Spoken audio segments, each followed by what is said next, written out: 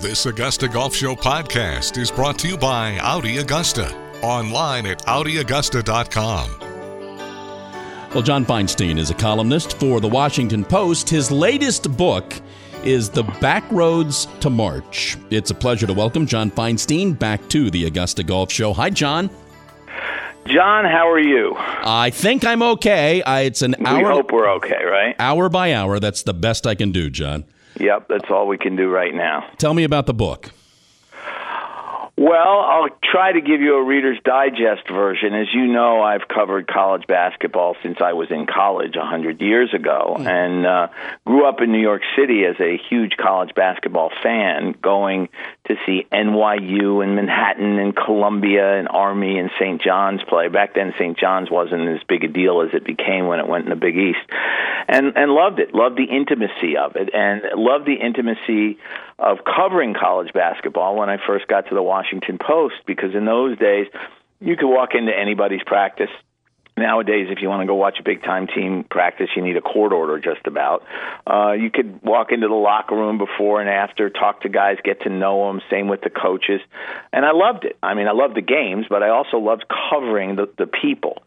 And Back Roads to March is me going back to those times, because at the mid-major level, you can still do all those things. You can still get to know kids. And I've always believed, as you know, John, that you don't have to be rich and famous to have a story to tell. You don't have to be Mike Krzyzewski or Zion Williamson or Tiger Woods or Rory McIlroy.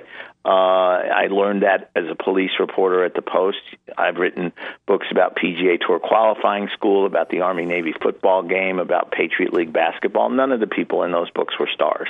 And in this book, again, there were many, many really good stories. I went back and saw some old coaches who I'd known through the years. Jim Calhoun is now coaching a Division III team in a 500-seat gym, and I went and spent some time with him. I went and spent time with Lefty Driesell and the great Jim Phelan, who should have been in the Hall of Fame years ago, coached at Mount St. Mary's for 49 years and won 830 games, and then went and saw a lot of kids, got to know a lot of players. I think one of my favorites was a kid named Jordan Fox, who grew up in a tiny town in Kentucky and was planning to enlist in the Army when he got out of high school. Nobody from his town went to college. And Jimmy Allen, the Army basketball coach, saw him playing in a summer camp and asked him what his plans were. And when Jordan told him, he said, well, I got a better idea. You want to serve? That's great. Why don't you come play basketball at West Point for 4 years, get a college degree, and go into the Army as an officer? And Jordan thought that was a good idea, ended up as Army's second leading scorer, graduated with a 3.76 GPA. And it was funny because I went with Army when they went to play at Duke, because that's such a big deal for kids from a school like that to play in Cameron. And the next time I saw Jordan later in the season, the picture on his phone was of Mike Krzyzewski hugging him after the game. And Jordan said to me, here I am, a kid from Kentucky. I grew up hating Duke, and this is the picture I have on my screen on my phone right now. So stories like that proliferate throughout the book. You and I agree. I've known you for a while. You and I agree on a lot of things. Where I really agree with you on the premise of this book is growing up in Virginia and working in North Carolina, the 3 days of that ACC basketball tournament in Greensboro were just the best 3 days in the world. And now, John, it just feels like a 5-day money grab. Yep, which is exactly what it is. That's a perfect description. And it's more a money grab in the sense that the reason the ACC now has 47 teams, or however many it has, is because John Swofford wanted to make it a football league. Now, he's pretty much failed miserably. I mean, the ACC, back in the 90s, I used to describe the ACC in football as being Florida State, the Seven Dwarfs, and Duke, which aspired to be a dwarf. Now it's basically Clemson and 14 dwarfs, because nobody in the ACC is any good other than Clemson. Clemson's great. Florida State's not any good anymore. Duke has reached dwarfdom under David Cutcliffe. I'll give him that. But when I was in college, when I went to Duke, and then when I was first at the Post, you're right. Those 3 days in Greensboro, when it was a 7-team league and then an 8-team league, were just great. You know what? The first day I ever pulled into the ACC tournament as a college sophomore, I paid 50 cents to park in the parking lot of the Greensboro Coliseum. Try to imagine that for a second. Forget the ticket prices. I paid 50 cents to park. And there were no bad seats in the old Coliseum before they expanded it, of which, of course, everybody does. And every game was intense because my first year going to that tournament when I was a freshman, when I actually went with a friend, was the last year that only one team from a conference could go to the tournament. And the NC State Maryland game, in that championship game, 103-100, State won it in overtime before going on to win the national title, was at that point considered the greatest basketball game ever played. I think Duke, Kentucky eventually usurped it, but State and Maryland is right up there on the list. We're talking with John Feinstein here on the Augusta Golf Show. Speaking of Duke, Kentucky, have you seen the videos this week? I guess CBS reshowed the 92 game last weekend. About 12 times. And a whole new generation of Kentucky fans are crushed. Have you seen the and video? Hate Christian Laettner. Yeah. Have you seen the? I mean, the dad knows exactly what's going to happen. So he's got his 12 and 13-year-olds on the sofa watching the game, and he videotapes Laettner hitting the shot, and you're watching a whole new generation just get crushed by it. It's interesting, and I have a lot of friends from Kentucky. I also have a lot of people from Kentucky who hate me because I went to Duke. Yeah. But Kentucky fans have never gotten over that game. Now, they went on in 98 when Tubby Smith was the coach, and Tubby Smith appears in the Back Roads to March because he's now the coach at High Point, his alma mater. But that team came from 17 down in the regional final to beat Duke and go on to win the national championship. And Kentucky has obviously had some great moments since then, but it seems like that's the one game they focus on. They're not thinking about the title in 98, John Calipari's title in 2012. It's all about Christian Laettner, and I don't quite get the obsession. They tell me this is a golf show. So oh yeah, it is, right. How do you see this playing out, John? What are we going to do? Let's hypothetically say we get back to 6 months of playing golf, 5 months of playing golf. What kind of golf do we play? Do we play any majors?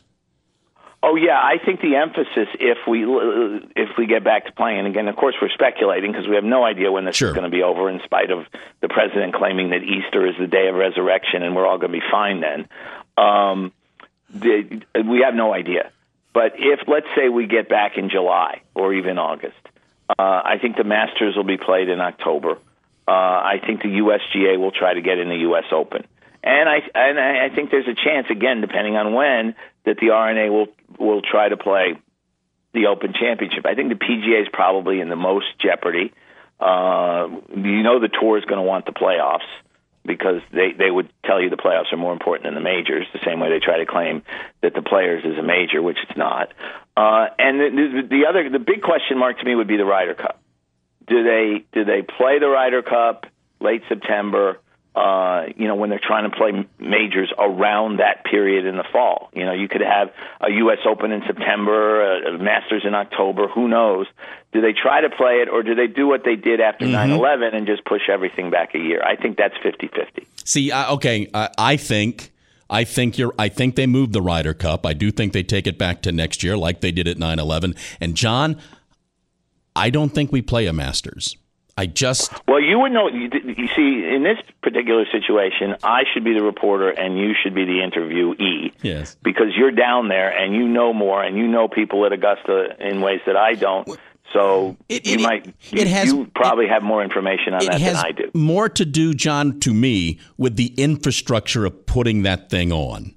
Right, which is huge. Huge. And a lot of the people on which they lean have their own problems. I don't think the Spanish Golf Authority is going to make it this year. You could have the Masters without the Spanish Golf Authority. Well, that's probably true, yeah. But I just think the infrastructure is so enormous, like turning the ocean liner into the ocean, around in the ocean. And then as it gets later in the year, I think they look at themselves and say, we're 5 months away from the next one. Let's just do the next one. Right. Well, the other thing that's significant, I think, is this.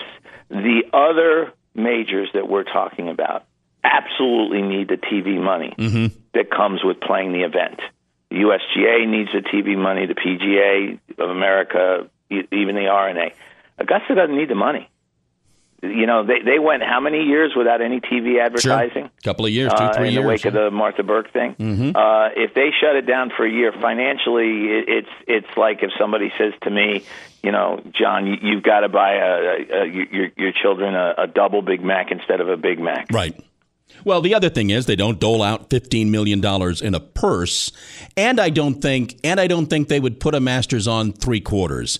You know, if 3/4 of the no, if you're going to do it, you got to do it yeah. right. And for example, one of the issues that would come up is how to get it on TV, because CBS, of course, has the NFL in the fall. And one suggestion I saw was, well, they could have a Saturday finish, and CBS's college football game could be at night. Augusta's not going to go for a Saturday finish. Nope. That's not what they do. No. They're the Masters. They finish on Sunday, unless weather forces them to finish on Monday, of course.